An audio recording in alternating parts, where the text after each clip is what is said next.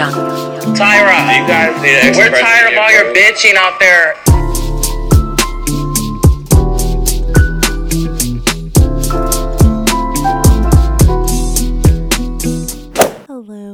Hello. Welcome back to another episode of the podcast. This is Tyra here, and welcome to episode 10 of Kombucha Hour. I am literally so surprised that I have made 10 episodes. I just usually used my podcast as a way just to kind of vent about how I was feeling. And it's crazy that so many of you guys have resonated with my podcast and said that my podcast was your most listened to podcast of 2020. That was absolutely crazy. So thank you for all the support and love. Today, I'm going to have my very first guest on my podcast, one of my very good friends, Jenna. We're going to be discussing Jewish vegans and the Holocaust comparisons that have been coming up in the mainstream vegan world. But before we get into that, I just wanted to get into the kombucha of the episode. The kombucha of the episode I found at grocery outlet. If you guys do not have a grocery outlet near you, that is very sad. But if you do have a grocery outlet, I definitely recommend checking it out. They always have really cheap vegan meat alternatives, cheeses, different kinds of things. And another thing that they always have is different kinds of kombucha for me to test out and review. So the kombucha of the episode today is the Better Booch kombucha. It is Cherry Retreat is the name of the kombucha, and the accents are cherry, vanilla, and Bearmont. I'm definitely probably not saying that right. This is an organic sparkling probiotic tea, and it is USDA approved as organic.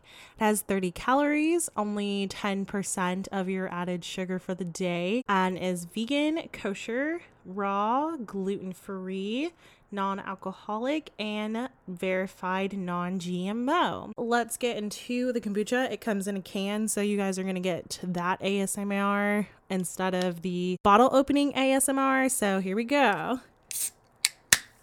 Oh! Oh my God. That is the sound of the kombucha spilling all over me and all over my floor. So that is a very fun time. I'm gonna be walking around smelling like raw kombucha. We love to see it. Ew, it does not smell good. I am not gonna lie. I believe it was around $1.99 or $2.99 at grocery outlet. Now that I poured it into another jar, it doesn't smell that bad. Okay, wait, hold on. Let me taste it again. Okay, it's not like my favorite, but it also doesn't have like that super pungent kombucha taste that most kombuchas have. It kind of tastes like a healthier soda. Yeah, so anyway, if you guys want to check that out, it is by the Better Booch brand, and I found them at grocery outlet. Let's get into my very first interview ever with Jenna, and I hope you guys enjoyed the episode. Hi! Jenna is a anti-oppression activist, an anti-capitalist, an anti-fascist, and an overall amazing person. She loves the sun. She loves gardening, collecting crystals, and baking and cooking. She is also a Jewish vegan and has been vegan for 4 years now. She is a former Anonymous for the Voiceless organizer. You can find her Instagram, JENNAEARTH, and her Twitter at Jenna Earthling, JENNAEARTHLING. Let's get to the interview. Hi, Jenna. Welcome to the show. Thanks so much for having me. Yes, you're my first guest. I'm very happy that it's you because I am super nervous with anyone else. So I'm happy that my first guest gets to be you because I'm like, oh no, I don't know what I'm doing. I feel so honored. Oh my gosh. Okay, so I decided that the very first thing I'm going to do whenever I have a guest on my show is ask them what their zodiac sign is. So what is your zodiac sign, Jenna? I am an Aquarius. A little bit weird, a little bit for my community. We love to see it. You know, like honestly, Aquariuses are my third favorite sign out of 12, so that's not bad. That is not bad. That's pretty good odds. Goes Taurus, Scorpio, Aquarius. So of course I put myself first though. I am a Scorpio rising too, so. Shut up, dude. Are you really? I really am. 2 out of 3. We love it. That's why I love you so much. Okay, so just to kind of get started before we get into all that heavy other shit, what is your vegan story, and like how did you go vegan? How long have you been vegan? That kind of stuff. So, looking back, I think I had kind of some foreshadowing as a child going to the grocery store and just like learning where different animal products came from when I knew, like, for example, I grew up not drinking milk. I knew it came from a cow. I knew it was taken away from the babies. I like made that connection and was very aware of that and avoided milk. Then when I learned what veal was and where that came from at 6 years old, I like boycotted it from then on. But then there was a lot of within the schools brainwashing and everything. And over time, I kind of feel like my compassion was lost from me. Yeah.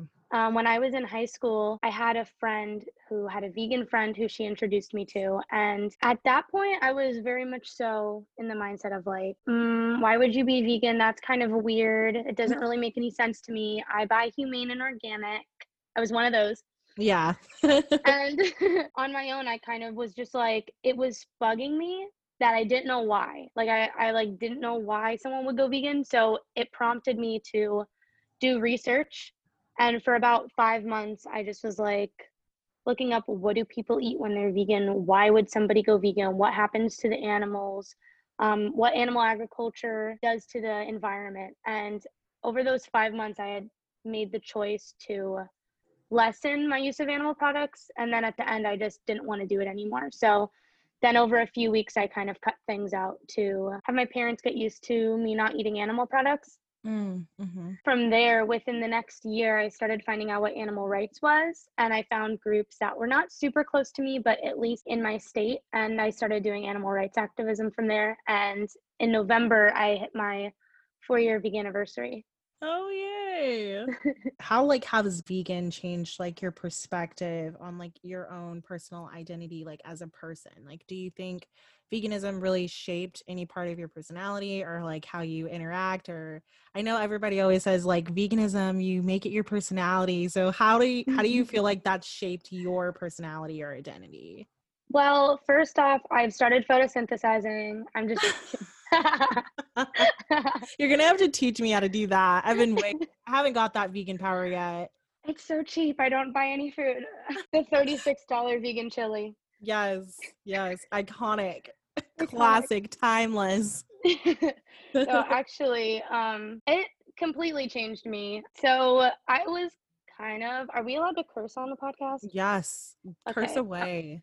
I was a little shit in high school. Like, it's kind of a lot. I used to be conservative, which is very different from how I am now. And, you know, my town, I lived in a conservative town, hunting and fishing. My congregation was very much so conservative, and they had conservative, like, congressmen come in. That's really all I knew. My close family members, almost all of them were conservative. And so I was just this very much like, I was climate change denier. I used a ton of single use plastic. I ate a ton of meat, and I just didn't care about anything or anyone. I had the mentality of a conservative. It's about me, money. When I went vegan and started learning about animal rights, I was looking at Trump, who was the president at the time, 2016. Mm-hmm. And I was seeing these actions he was doing and these laws he was putting in place that were hurting the environment and the animals. Like there was one on like one area of the sea that is overfished, and he took the ban away so that way they could fish in that area. And learning about the fishing industry and how bad it is for the fish and the planet just like started questioning him, and then started questioning conservatives to the point where now I'm like, I'm an anti-fascist, I'm a leftist. I want to tear down the entire government and the two-party system, like a complete 180. And I don't know if I would have gotten there without veganism opening my eyes up to compassion, because I have always valued compassion as a person. I was a very compassionate kid. It allowed me to see that I could take that back for myself. Right. And you mentioned doing animal rights activists in Florida when you lived over there. How do you feel like your activism has changed, like your advocacy has changed from back when you were in Florida versus like who you are now living in like Portland and stuff? Like, do you think that your activism and how you spread veganism has changed a lot? Oh yeah, for sure. I feel like like a lot of people who have been activists for a while or vegan for a while, is I was the angry vegan, and the people who I had to look up to were like these big activists who I'm sure we'll probably talk about in this podcast. Yes.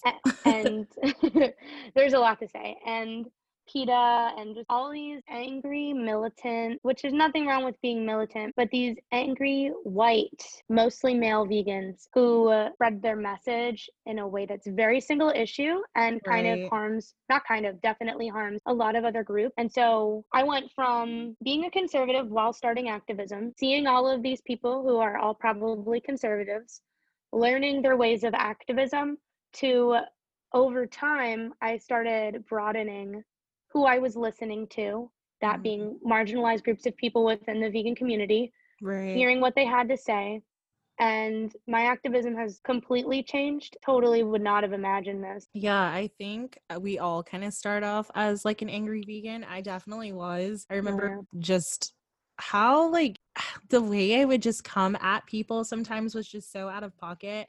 And I don't think it really stemmed from hatred from them. I think it was more of hatred for the whole animal agriculture community, or I guess industry, and not being able to really like, you know, go up to the manager of Tyson or the CEO of Tyson and taking it out on him or them or her or whatever. I couldn't do that. So it was easier to take it out on like meat eaters and have like that just anger. And I think every vegan probably goes through a time period like that. So it's really interesting to look at how like things have changed over time for people's advocacy.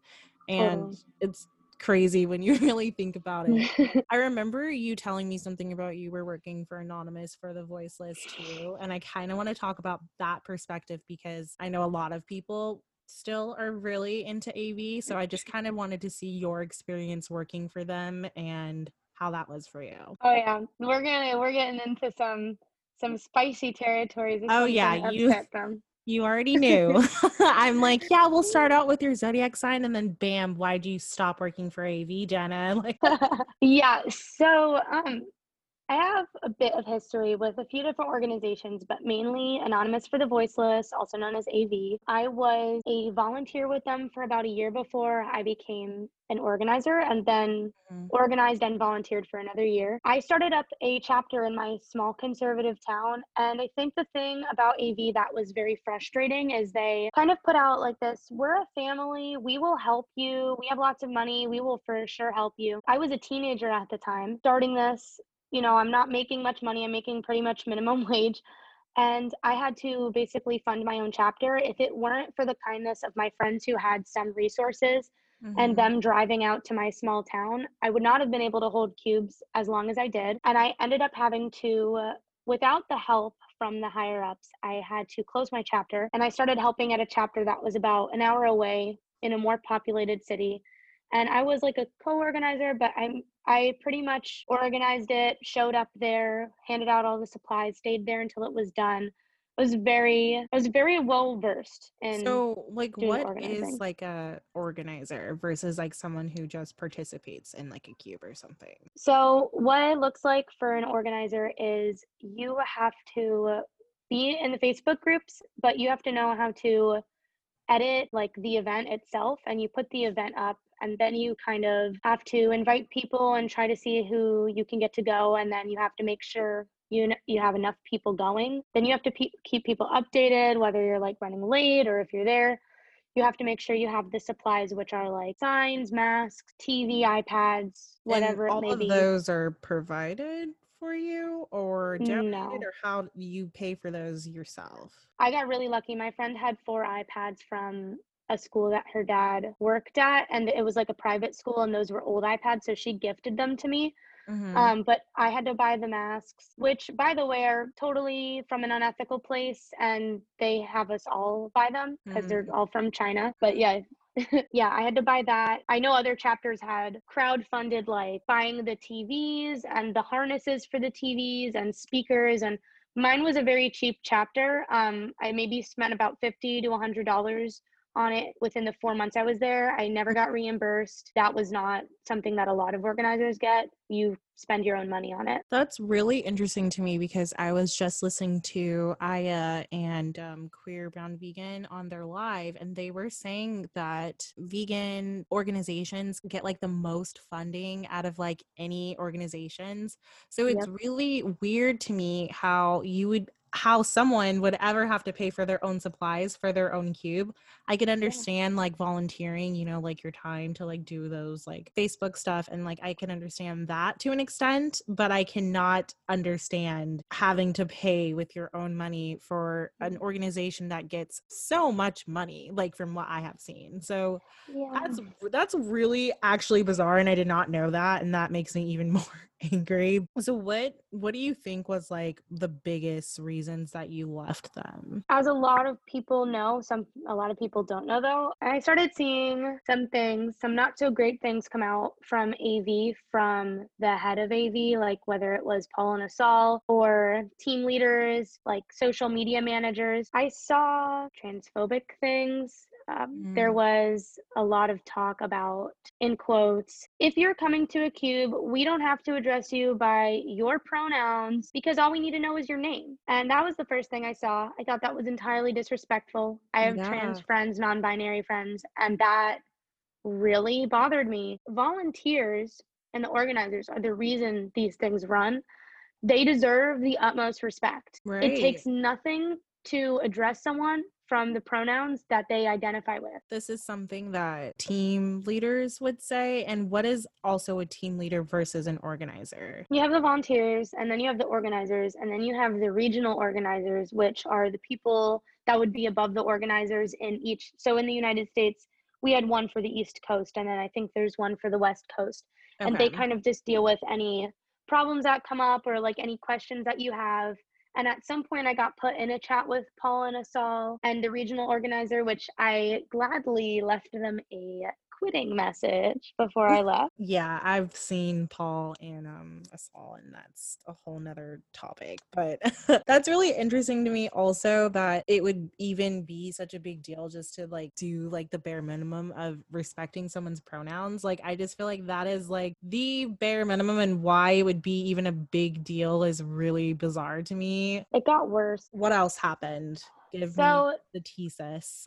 I started acquiring a list because I was like, okay, this isn't cool. So it was that. And then after that, there were a few women within the movement, particularly within AV, that were coming forward with their situations, with their experiences with sexual assault, sexual abuse, sexual harassment within the community, and coming forward about like sharing their experiences with organizers that were sexually harassing and assaulting them. Paul and Asal's response to that was completely disrespectful, unattentive. They dismissed it and basically were like, unless you can get evidence and bring it to a court and prove it, we're not going to do anything about this organizer. And it was a few women that came forward about him. That was appalling to me.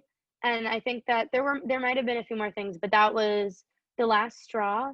I had started posting about AV even while I was still with them, because I had friends that were organizers as well and volunteers in Florida, and I didn't want to lose that sense of community. And I thought that they would be understanding of that. I'm very vocal when I see like wrongdoing, and so I quit.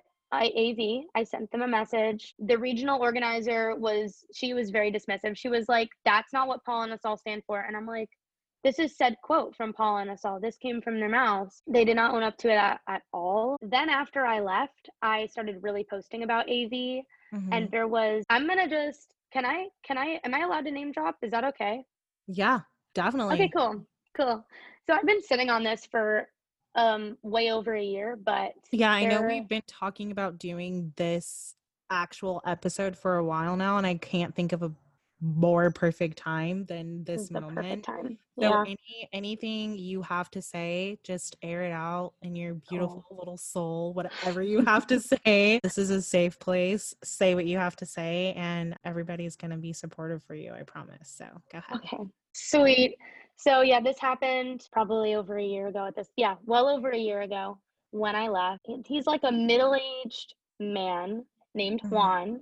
who was one of the organizers for AV Miami. I was very supportive of his cubes. He started organizing after I did. I attended almost every single one of his cubes, helped him set up. I'd get there early. I'd carry all the heavy TVs from his car and walk a few blocks with him. They're so tiny. They're heavy. Yeah, they're I'm like, so what? heavy.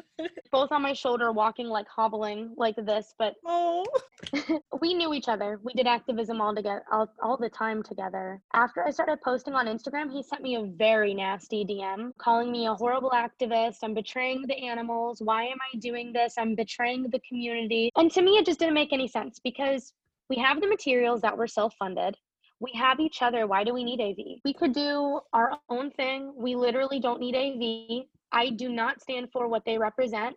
Morally, I cannot stand with that as someone who is preaching anti-oppression. I literally cannot stand for them. He was just really nasty to me. It got worse. In the group chat with me and about 10 other organizers who were all my friends, they were like my second family. He decided that it was okay to put me on blast in the group chat and just call me out. And we went back and forth. And I am very hard-headed. If you come across me the wrong way purposefully, I do not hold back. I will serve you your ass. I don't care.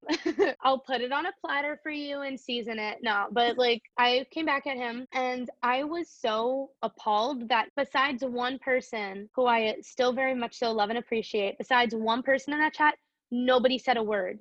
Nobody stood up for me. No one stood by my side. Everyone just let that happen. And everyone read it and like kept texting things and like moving past that. And I'm just like, this is like a 40-year-old man. I am literally like 19 years old. What the fuck? What was some of the things that he was saying in this group chat, if you don't mind sharing that? I think my brain has blocked a lot of it out, and I deleted most of it after I like moved away from Florida because I did not want to keep that energy. But it was a lot of the same, like, you're betraying the community. I don't know why you would want to do this. You're hurting us. You're being selfish. Oh, and then of course commenting on my age, like, you know, you're young, maybe you'll learn, maybe you'll grow up. All because you were standing with sexual assault victims and respecting pronouns, and you are just being an overall decent person. He thinks that when you grow up, you're going to turn into a piece of shit like him. So that's interesting.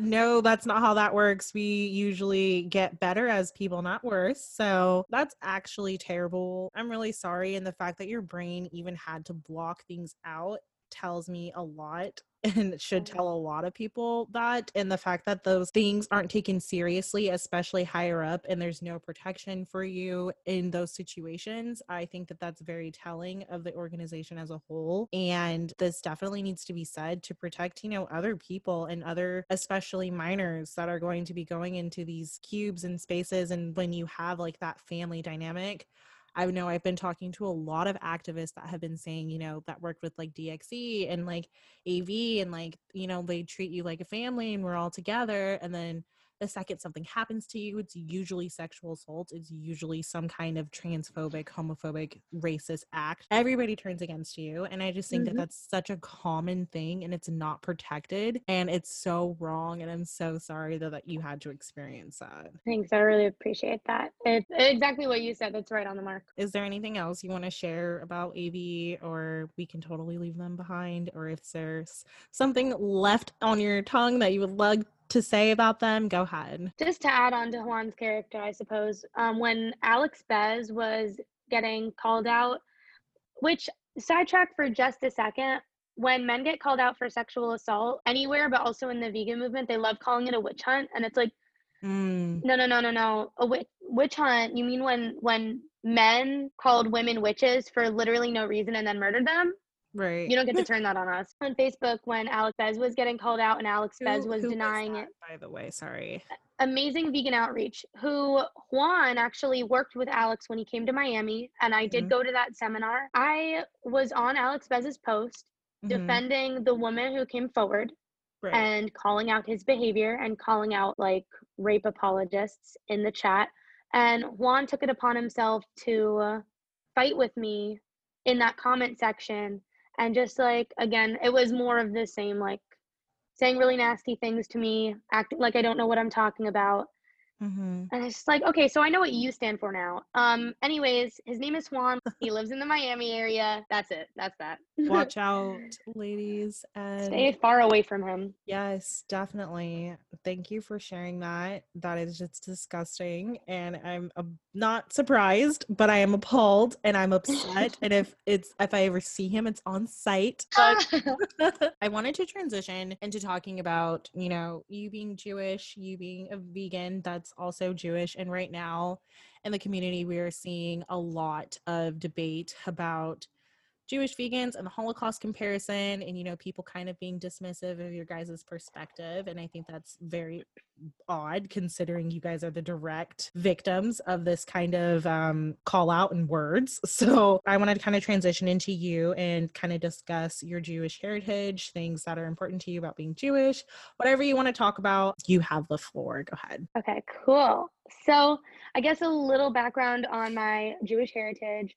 My entire family is Jewish. I'm 100% European Ashkenazi Jew. Mm-hmm. I do have Holocaust victims and survivors in my family tree. It definitely hits very close to home to me. Have been at the receiving end of a lot of anti-Semitism, especially in school. I'm very familiar with what anti-Semitism looks like and what it feels like. And, I grew up going to Chabad. I was there like every single week for services. I was at all of the holidays. I went to Hebrew school. I had a bat mitzvah. Very familiar with that community. I love my Jewish heritage. It took me very long to get to this place, and I'm still working on it and learning more and more. But it is something I'm really proud of. I'm like 2% of the United States population and even less for the world. I think that that's really cool. Yeah. That's, I guess, a little bit of my background being Jewish. So do you think that veganism kind of aligns at all with like Jewish beliefs or anything like that? Do you think that there's like a correlation that more Jewish people could kind of connect to with their heritage and beliefs that would kind of align with veganism? I think it totally does. Mainly just because like we know what it's like to be the outcast, to be ignored and not listened to. What I learned growing up in Chabad was like a lot of just preaching about being kind to others and doing what you can to be kind. Even though I don't align with this part, I do think it ties into my current beliefs, which is a lot of Jewish people follow a kosher diet.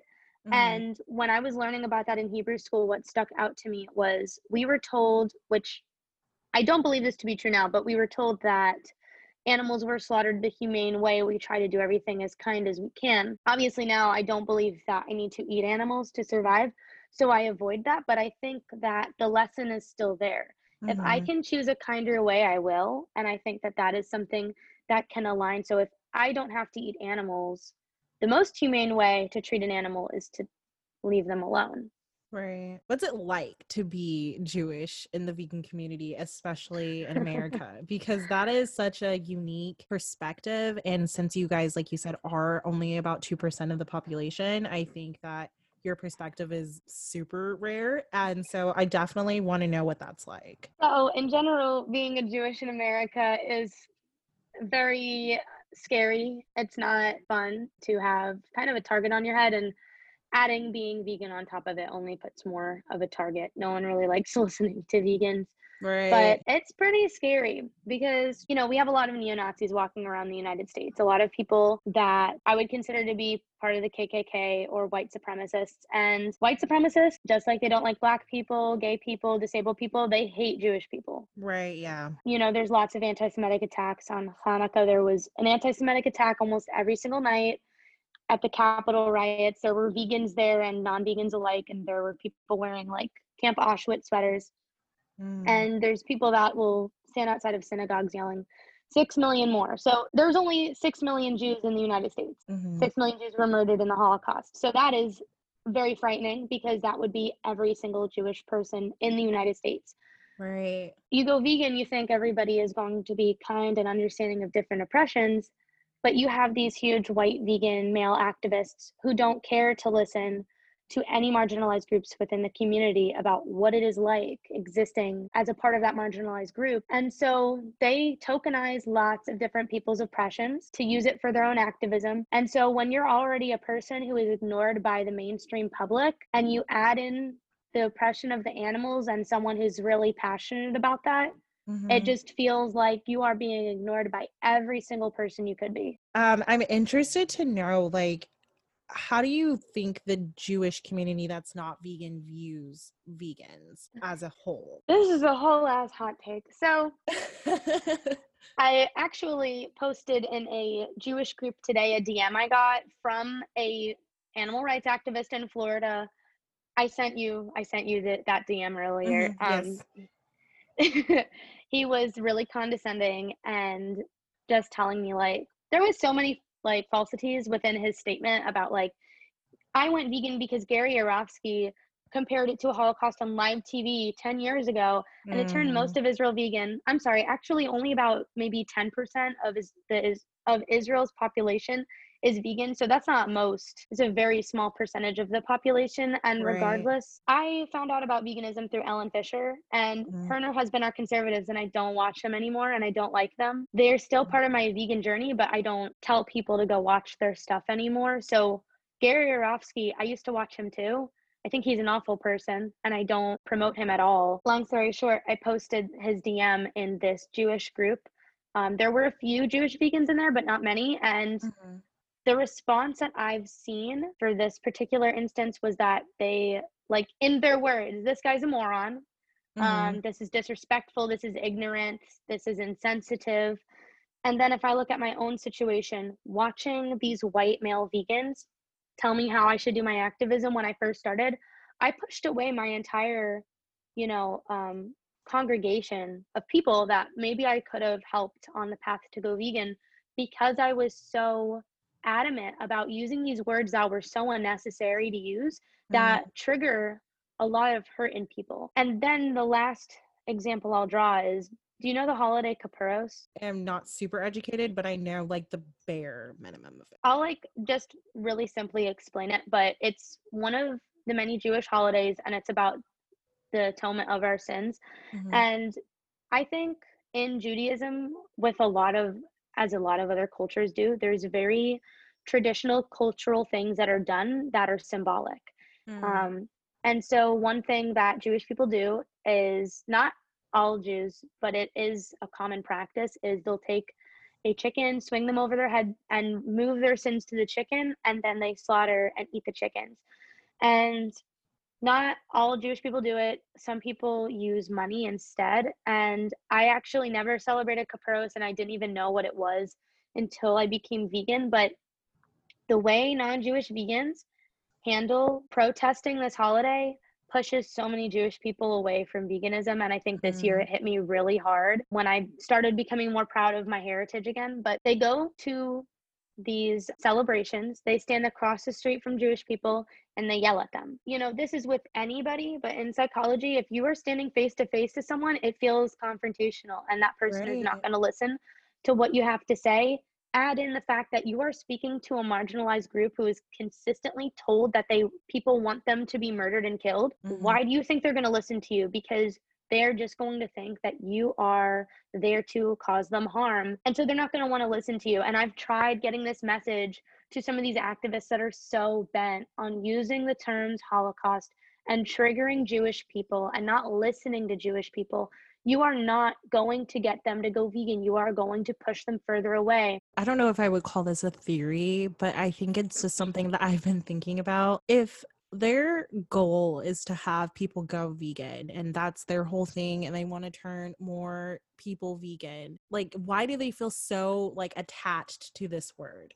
Because I think I've been talking about this a lot on Twitter and a lot on Instagram. Like, animals do not care what words you use to describe their oppression. They just don't want to be oppressed. So animals don't give a fuck like what word you use. They just don't want to be killed. It's you that gives a fuck about it. And so to me, it's like, if I had the choice, do I trigger an entire group of people that I care about and I don't want to be oppressed? Do I trigger them by using these words, Or do I find other words that are just as impactful and just as powerful to describe what animals go through to make Jewish people happy? And I mean, it's not even just making them happy, it's just respecting their fucking like bare minimum request of not, you know, triggering them with these words. I feel like it's like common sense. It's the most logical thing to do is to not use it. If your goal is to also create vegans, like why would you further alienate Jewish people? That just like makes no sense. It feels like a white supremacy way of, I mean, it doesn't feel like it is. It's like a white supremacy way of advocating for veganism, that we're going to ignore oppressed people and we don't give a fuck about your opinion, and if you don't want to go vegan, fine. Like, and I saw James Aspie, he was talking to someone in the comment section, and it was like about the Holocaust comparison thing, and it was someone that said, and I'm paraphrasing, this isn't exactly what this person said or exactly what James said, but he was like, oh, the Holocaust comparison is what helped me go vegetarian. And I was like, James is all about saying if you are a meat eater, basically you're a Nazi, you are just like this terrible person, you know? But because this person said that the Holocaust was the reason they did something and they're defending you, now all of a sudden you don't care about the fact that they're just vegetarian and not vegan. He didn't say, oh, well, you should be vegan. He just said, great, like, awesome, cool. Like, and like that blew my mind, because I'm like, if your goal is to create vegans and this person's telling you that they're only vegetarian, you would tear that person to fucking shreds normally. Not me, but him. So I'm like, it's so crazy how they are so attached to these words that have nothing to do with their own identity. It's crazy to me. I feel like it's just this big ego thing. It's like they can't let it go because it's going to harm their little fucking fragile ass white ass ego. And it's so irritating to me, and it is so awful to think about the fact that people are going to continuously do this and scare Jewish people for no reason, like absolutely no reason, and it's awful. I think I kind of asked a version of this question, but how has the vegan community treated you as like Jewish? I kind of asked you how America has treated you, and especially like as being vegan and Jewish, but how has the vegan community specifically treated you in your Jewish heritage? There is a lot of ignorance and lack of education within the community, which a huge part of that is the people that are up above and showing people, you know, down here how we need to do activism. And because they're not advocating for being completely anti-oppression, there's a lot of people that don't know how to do that and don't think to research it themselves. When I talk about my Jewish heritage, like, or even show a video of, like, for example, on Hanukkah, I was showing a video of the menorah, and then a TV show I was watching, and I got a DM. We talked it out, and they came to terms with how what they were saying was very anti-Semitic. But I had a DM that was like, "Oh, I love that show." Sidebar: what are your thoughts on Israel and Palestine? After just finding out that I'm Jewish, and Yeah. like that's a very common thing. Telling me I don't know what I'm talking about, or I don't have a place speaking on the Holocaust comparisons, which is like, excuse me? I Yeah. am Jewish. I have Holocaust survivors and victims in my family. I am Jewish. Right. That's really it for me to be able to speak on that. You are not Jewish. There's a lot of silencing, ignoring. I will post some things about anti-Semitism, or even like within the vegan community, whether it's on my Instagram story or Twitter. And I have my close circle of people, you being one of them, and I'm super thankful for you being there. But there's only a few people that'll like retweet or put it on their story or then share a post that I shared, but it never goes further than that. And there's never a decent amount of support and understanding. And I just wish that there would be more self-motivation with education. I've also been asked a lot, like, to give up my emotional labor and teach people, essentially, which that Right. bothers me. I'm busy. I work full time. I do things that I want to do. I don't want to be spending 2 hours a day to educate a person. Right. Definitely. And in these past few weeks, Jewish vegans have just definitely been the target. Oh yeah. Especially last week, it just with all of this Holocaust comparison and James Aspie and that vegan couple and all these other vegan, like fully raw Christina, and all of this issues of all of them kind of supporting this Holocaust comparison with animals and just completely ignoring your guys' perspective. And I think you brought up a really good point about emotional labor. I have definitely been on the receiving end of, or I guess the giving end of giving emotional labor for free. And I think that that's something that I have an issue with doing. I just continuously give, like, I just like give and give and give. And it's like, okay, well, like I have 2 jobs, like I have 2 businesses, like I'm doing all this shit. And I'm like giving you guys my emotional labor just for you to shit on me at the end of the day.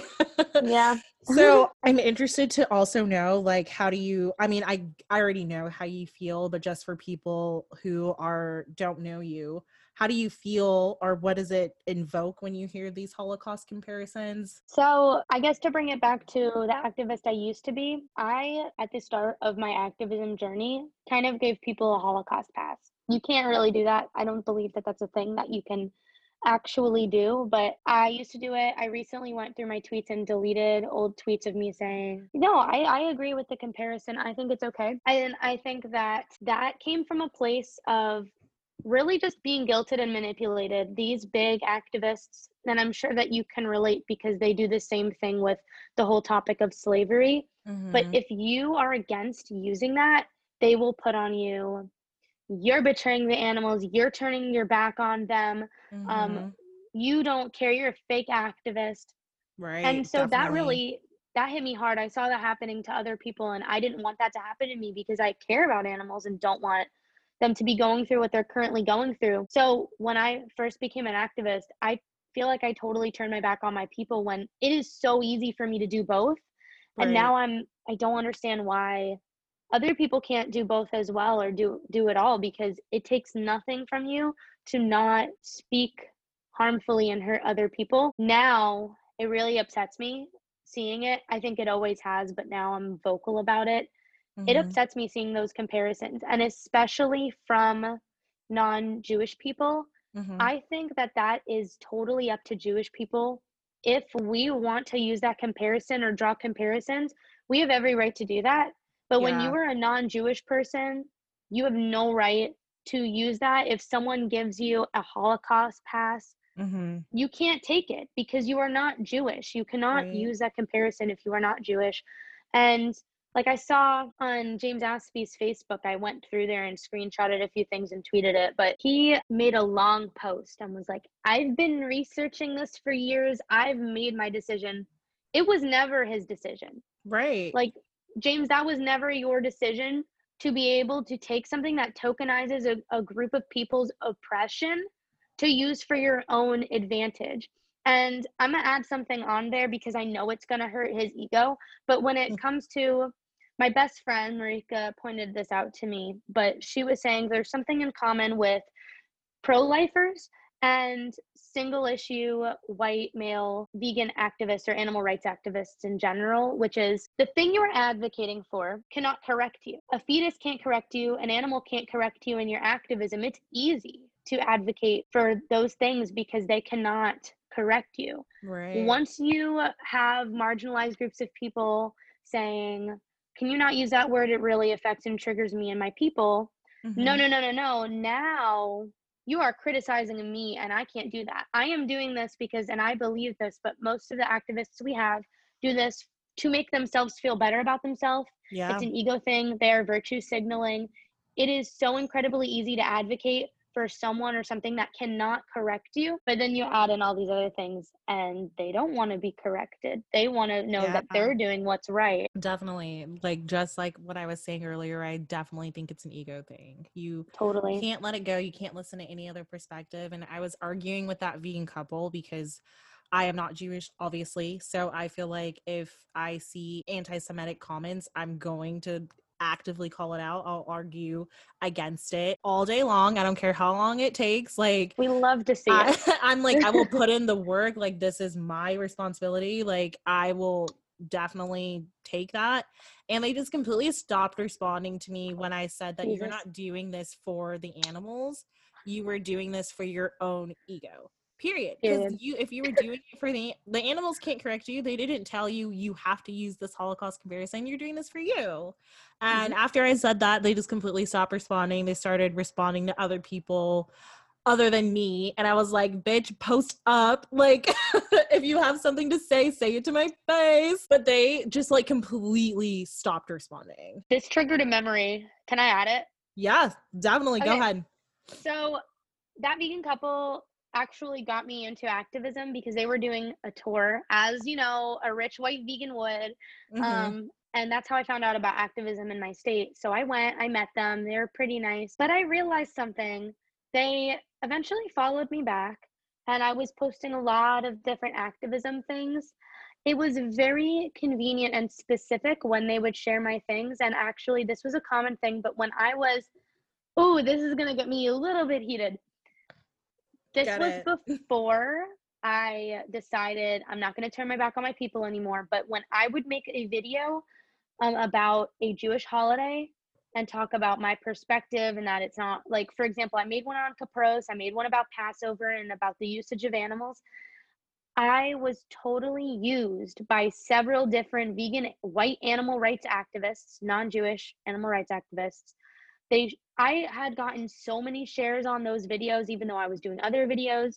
And it felt like my words were being used against me. And I think you've talked about this before with tweets that you have made.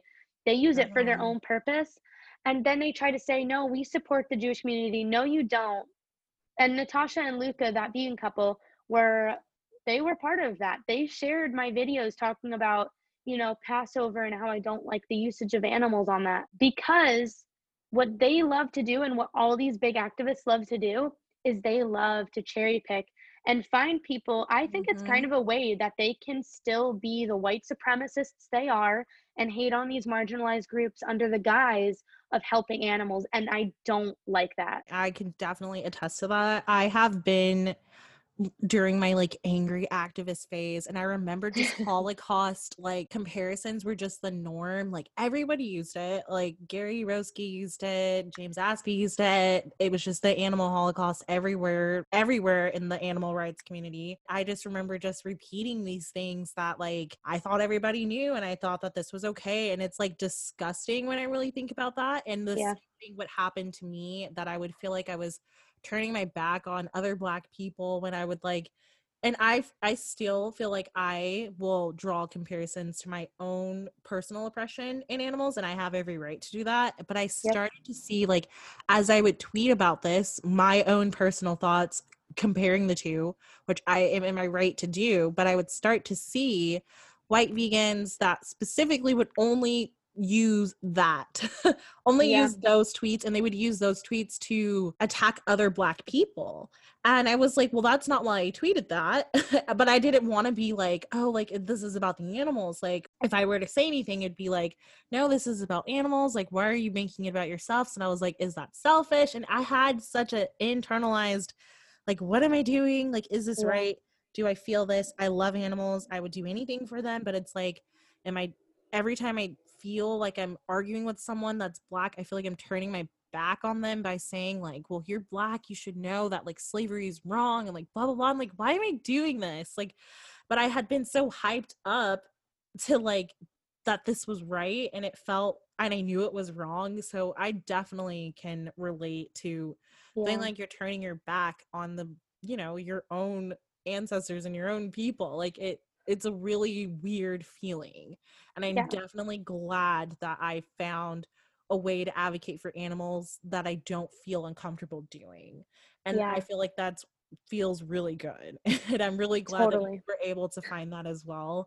And I hope that us sharing our perspectives here will also allow other people to not have to go through this huge realization, and just realize that you don't have to turn your back on your people and what you believe in your religion, in your culture, in order to be vegan and advocate for animals. Yeah, I think that is super relatable. And as you were talking, it reminded me like when I was in that phase of like, Holocaust this, Holocaust that, I was also, you know, we're fed all of the oppressive things to be said in these comparisons. And I am so obviously disgusted now, but like I look back on myself like almost 2 years ago, and if I if I were speaking to Black people at a cube or like talking one-on-one with a Black person, I would to their face make a slavery comparison.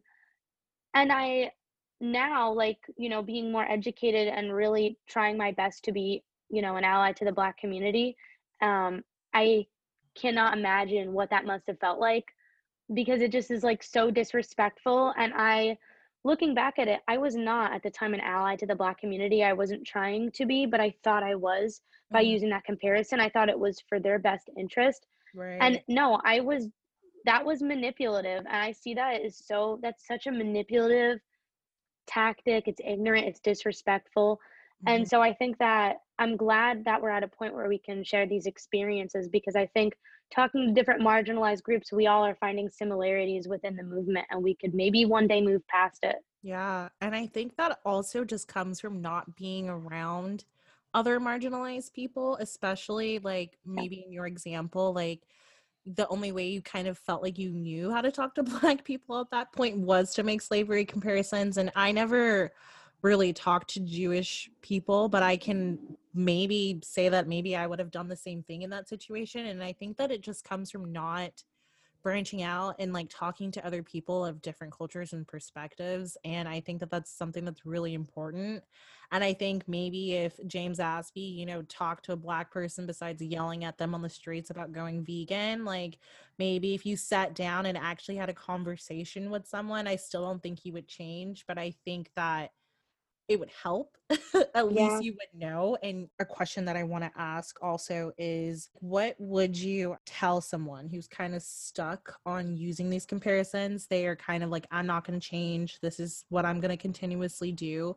If you could speak to them, like, what would you say? Probably say something like, And you can be like rated R, like that's fine. If it's anger, if it's whatever, like that's totally fine. Like, how would that make you feel? Like if they just straight up told you like, I'm not gonna change, and like fuck your perspective pretty much. oh, well, yeah, I mean, because there's the productive answer, or like trying to be, and then there's the fuck you answer. Right. Because it like honestly depends. Most of the people I've talked to have not been open to changing or listening. Most of Mhm. my DMs look and sound something like, I'm sorry your brain is so small, and I'm sorry you can't understand the simple concept of you can use other words. There are more words than this one word that you are continuing to use. Um, I mean, again, it's definitely an ego thing. It's like, why do you feel like you need to use this? What is this accomplishing? What do you see when you use this word? Who told you you have to use this word? I just Mhm. really wish that these people could sit there and unravel this programming that's been put onto them by these people. But a lot of them won't change. A lot of them are white supremacists, and they do animal rights activism to make themselves feel good about themselves. Definitely. So that's that. You brought up kind of giving the Jewish card or Holocaust card away. And I think that that's something that I don't want to let go of. How do you feel about when other Jewish people kind of give, especially white people, but any non-Jewish person, how do you feel when they kind of give that Holocaust pass away to other people? On one hand, I'm really frustrated, but on the other hand, there is understanding. I understand where that comes from because I was there. I have Mm-hmm. no idea what's going on in their personal life or on social media, but I know, being a person that was there, is I know at that time I felt like I had to, otherwise I was betraying the animals. These people Yeah. might be new activists. And so I think a productive conversation, or like trying to have a productive conversation with them, is probably what I'm going to try to do, but it is also really frustrating, and I feel like I don't owe them that time, because I think Mm, that if you are Jewish, you can make the comparisons. You can draw that. But I'm going to get a little controversial here. It's kind of like pick me mentality, mm, a little bit. Me yeah. giving that right to a non-Jewish white person to use the Holocaust comparison is kind of like, accept me into your community. I know you guys hate Yeah. Jewish people and literally don't care about my existence, but accept me. It's that wanting to be accepted so bad. Jewish people are not accepted in almost any community. So Yeah. to have a community that preaches compassion, I think that we are very easily like manipulated and formed into the version of people that non-Jewish activists want. I think it's similar. Obviously not the same, but it's similar to when Black people will kind of give, like, you can say the N-word, like, it's fine, like, I don't care, like, you're white, that's fine, say the N-word, it doesn't bother me. And it's like, you can't just give that word away. But I understand being bullied like my entire life, especially about being Black and racism, all of that. And just, I never was one of those people that was like, I don't care if you say the N-word. That was never me. But I definitely understand that perspective. Just being bullied for being Black my whole life, I wanted to be accepted, especially in vegan Twitter world. I was like, this is a community that like likes me and likes what I'm saying, and I'm getting all this traction on my tweets, and it's like, I want to be accepted. Like, this is the first time I've ever felt accepted in my entire life. And so if I have to betray some people, if I have to just, I mean, it's sad, but it's like, I just want a little bit of like acceptance. And if somebody would just say like, hey, you don't have to do this, you don't have to give away part of how you feel in order to be accepted into the community, I feel like that would be so much stronger than saying, if you don't portray your own community, you're definitely not going to fit in here. And so I can relate to that. In a sense, it's definitely not the same thing. I definitely think just seeing the word animal holocaust everywhere in the vegan space must just be awful. And I saw this trend where people are like, I guess, doing that black and white photos. Have you seen that? Where they're like holding up a sign that says like, stop supporting like the animal holocaust or something. I have seen that. There was one guy with his abs or whatever. I'm like, what are you doing? And I'm like, this is one, it's so cringe and it looks so stupid, and you're just doing it to be a piece of shit. Like, you're not doing that for the animals. What fucking animal is on fucking Instagram scrolling through your Instagram? Like, that doesn't make sense. It's really hard, and I really hope that in the future we can find a way to phase these people out. But I definitely think it's going to take some time for sure. Oh yeah, and I totally relate to a lot of what you were saying. I do really love when you know, kind of find, I guess, similarities and talk on your experience too, because I think it really brings a lot of light to a lot of the similarities of the struggles people are going through. Like specifically the bullying, just to, I guess, touch on what that looked like as a Jewish person in the United States. And like, I do somewhat feel kind of lucky. I'm not an Orthodox Jew, which is so awful, but the more, I guess, Jewish, in quotes, you look to society, the more people are outwardly hateful on you. Because if you are not wearing, I guess, the attire or having your hair like what an Orthodox Jew looks like, which is what society identifies a Jewish person to look like,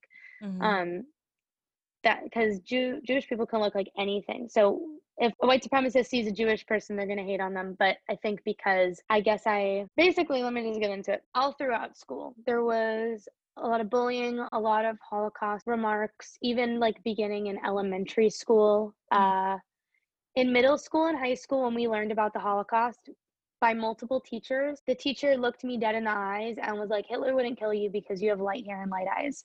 Yeah, And I I saw had that on to, your TikTok. I was like, what? yeah, I had to sit there and explain to this teacher that I am Jewish and I actually would have been killed, and I had ancestors that were killed in that. And I had to sit there while the rest of the class thought that was hilarious and started laughing. I had in high school a kid behind me start throwing pennies at me.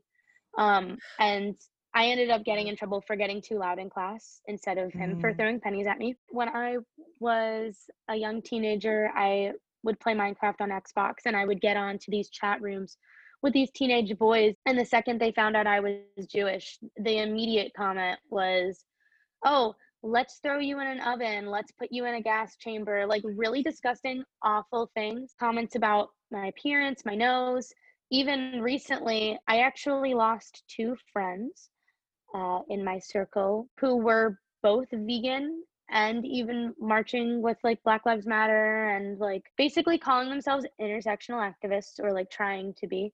And I remember one night I was talking about anti-Semitism, particularly with Shane Dawson. It was that whole thing. And I was trying to bring up like, this man literally dressed up as Hitler for a skit and Nazis. And no one was like really calling it out. And so I was explaining anti-Semitism, how it literally brought me to a point that I almost didn't come back from as like a 11, 12-year-old.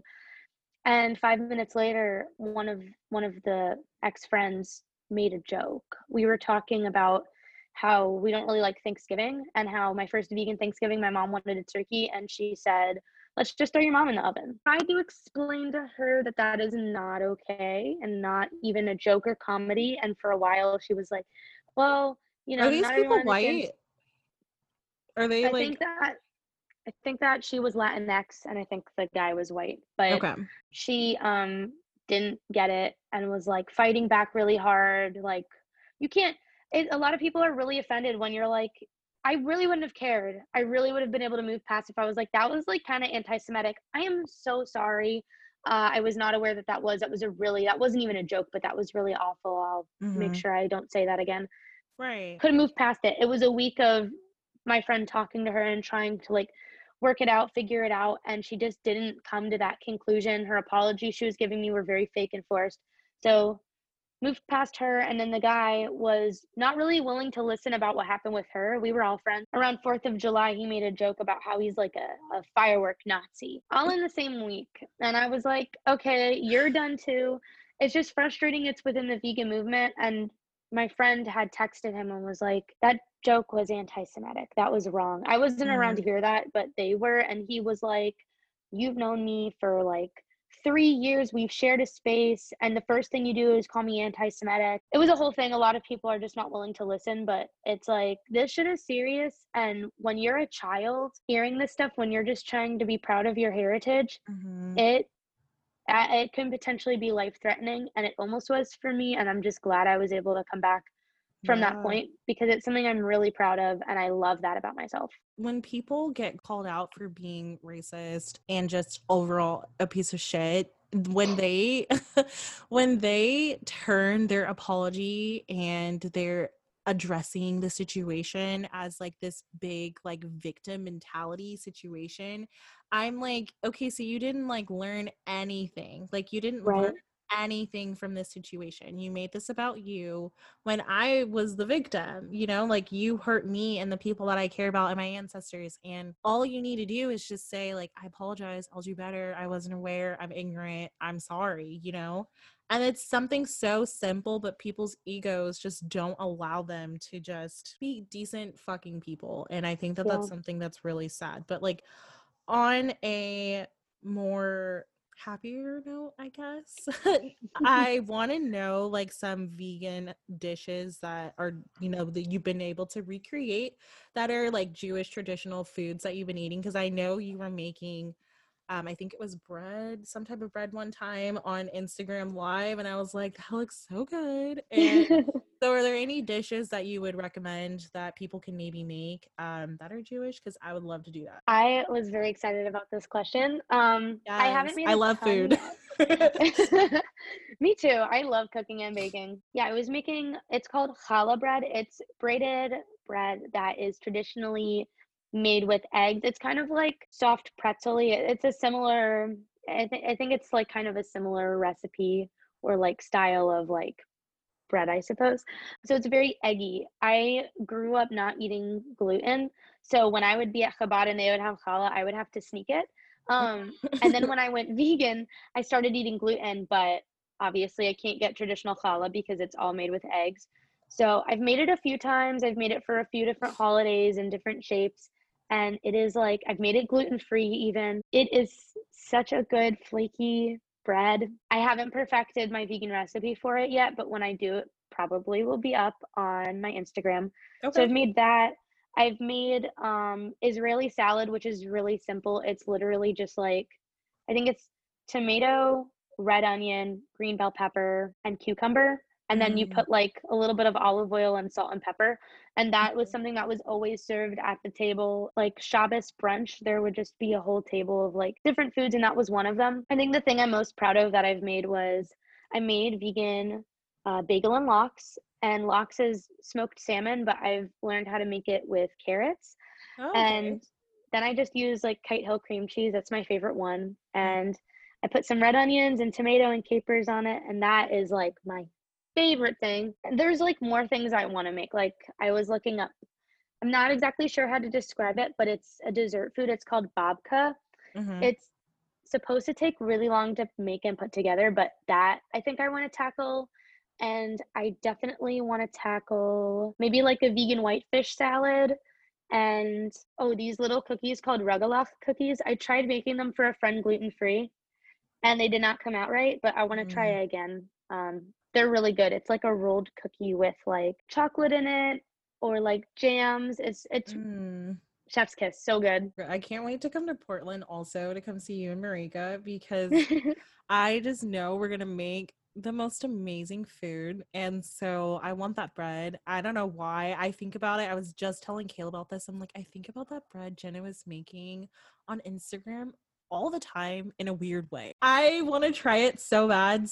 Just as like a closing question, because I think that this is really important. What do you think the vegan community as a whole can do to be better allies to Jewish people? Not just Jewish people, like the entire population as a whole, but also Jewish vegans. What can non-Jewish people do in and out of the community in order to make this a safer place for Jewish people and just be a better ally? Because I think that's something that we all should work on for sure. I think the first step is listening to the voices of Jewish people and Jewish vegans, hearing what they have to say. And if it conflicts with your own beliefs, sit with your beliefs and kind of figure out where they're coming from. It's really important to educate yourself, watch documentaries, watch films and movies, read books, follow Jewish people and Jewish vegans on social media.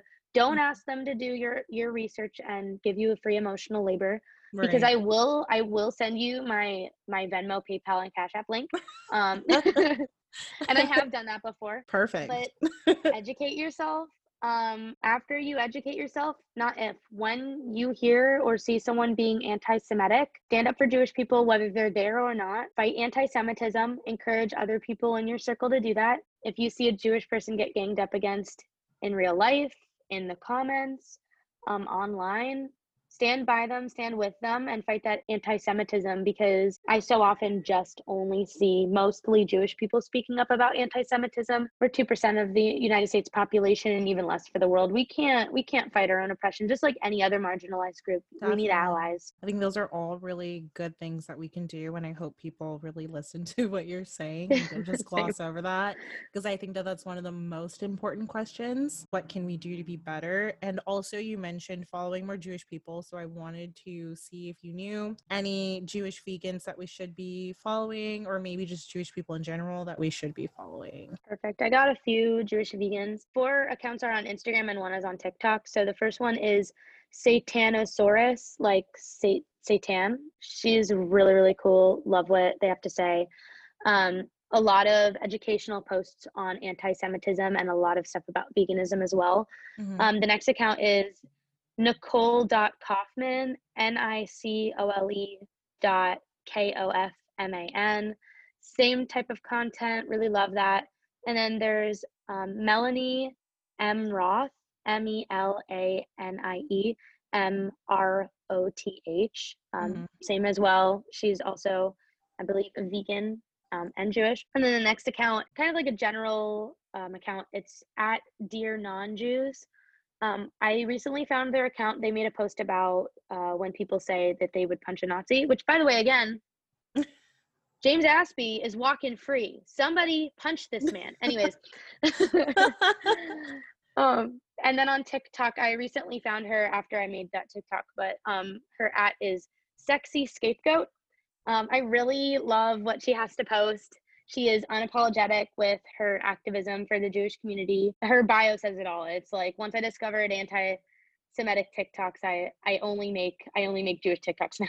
No, I love your TikTok, by the way, which I put in the intro of this podcast, because your TikTok is my favorite. And as soon as I open my TikTok, every single time you are the first person that pops up, and I'm like, hey, that's my beach. There was a I'm trying to found it. Okay, there is another Jewish vegan that I've been talking to, Roller Coaster Vegan, on Instagram, and I've been learning so much from them. They are posting like a lot of vegan food, but also they are Jewish, so I definitely recommend people follow them. Thank you for all of those recommendations. Thank you for being my very first interview. And I just want to say thank you for coming on here and doing this emotional labor for my podcast. And I hope people learn from you. And do you have anything else that you want to say before we end this?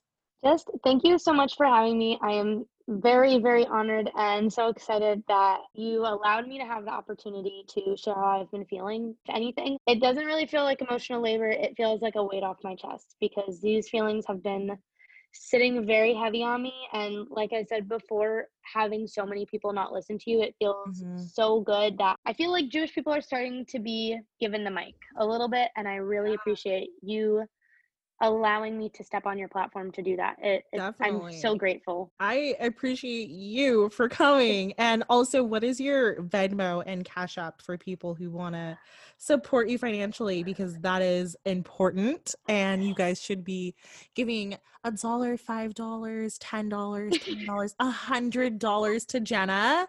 And so, what is that? So people can donate to you. Stop, that would be so cool. My birthday's in like a few weeks, and all I want to get are the Avatar: The Last Airbender comics, and they're so expensive. So that would be great. I believe my Venmo and my Cash App are the same as my Instagram handle, so Jenna Earth. But if you can't find it, DM me on Instagram, and I'll gladly give it to you. Okay, well, perfect. Thank you so much for coming on, and I appreciate it. And I hope you have a good rest of your night. Thanks, you too. I'll talk to you later, Tara. Okay, bye. Bye, thanks.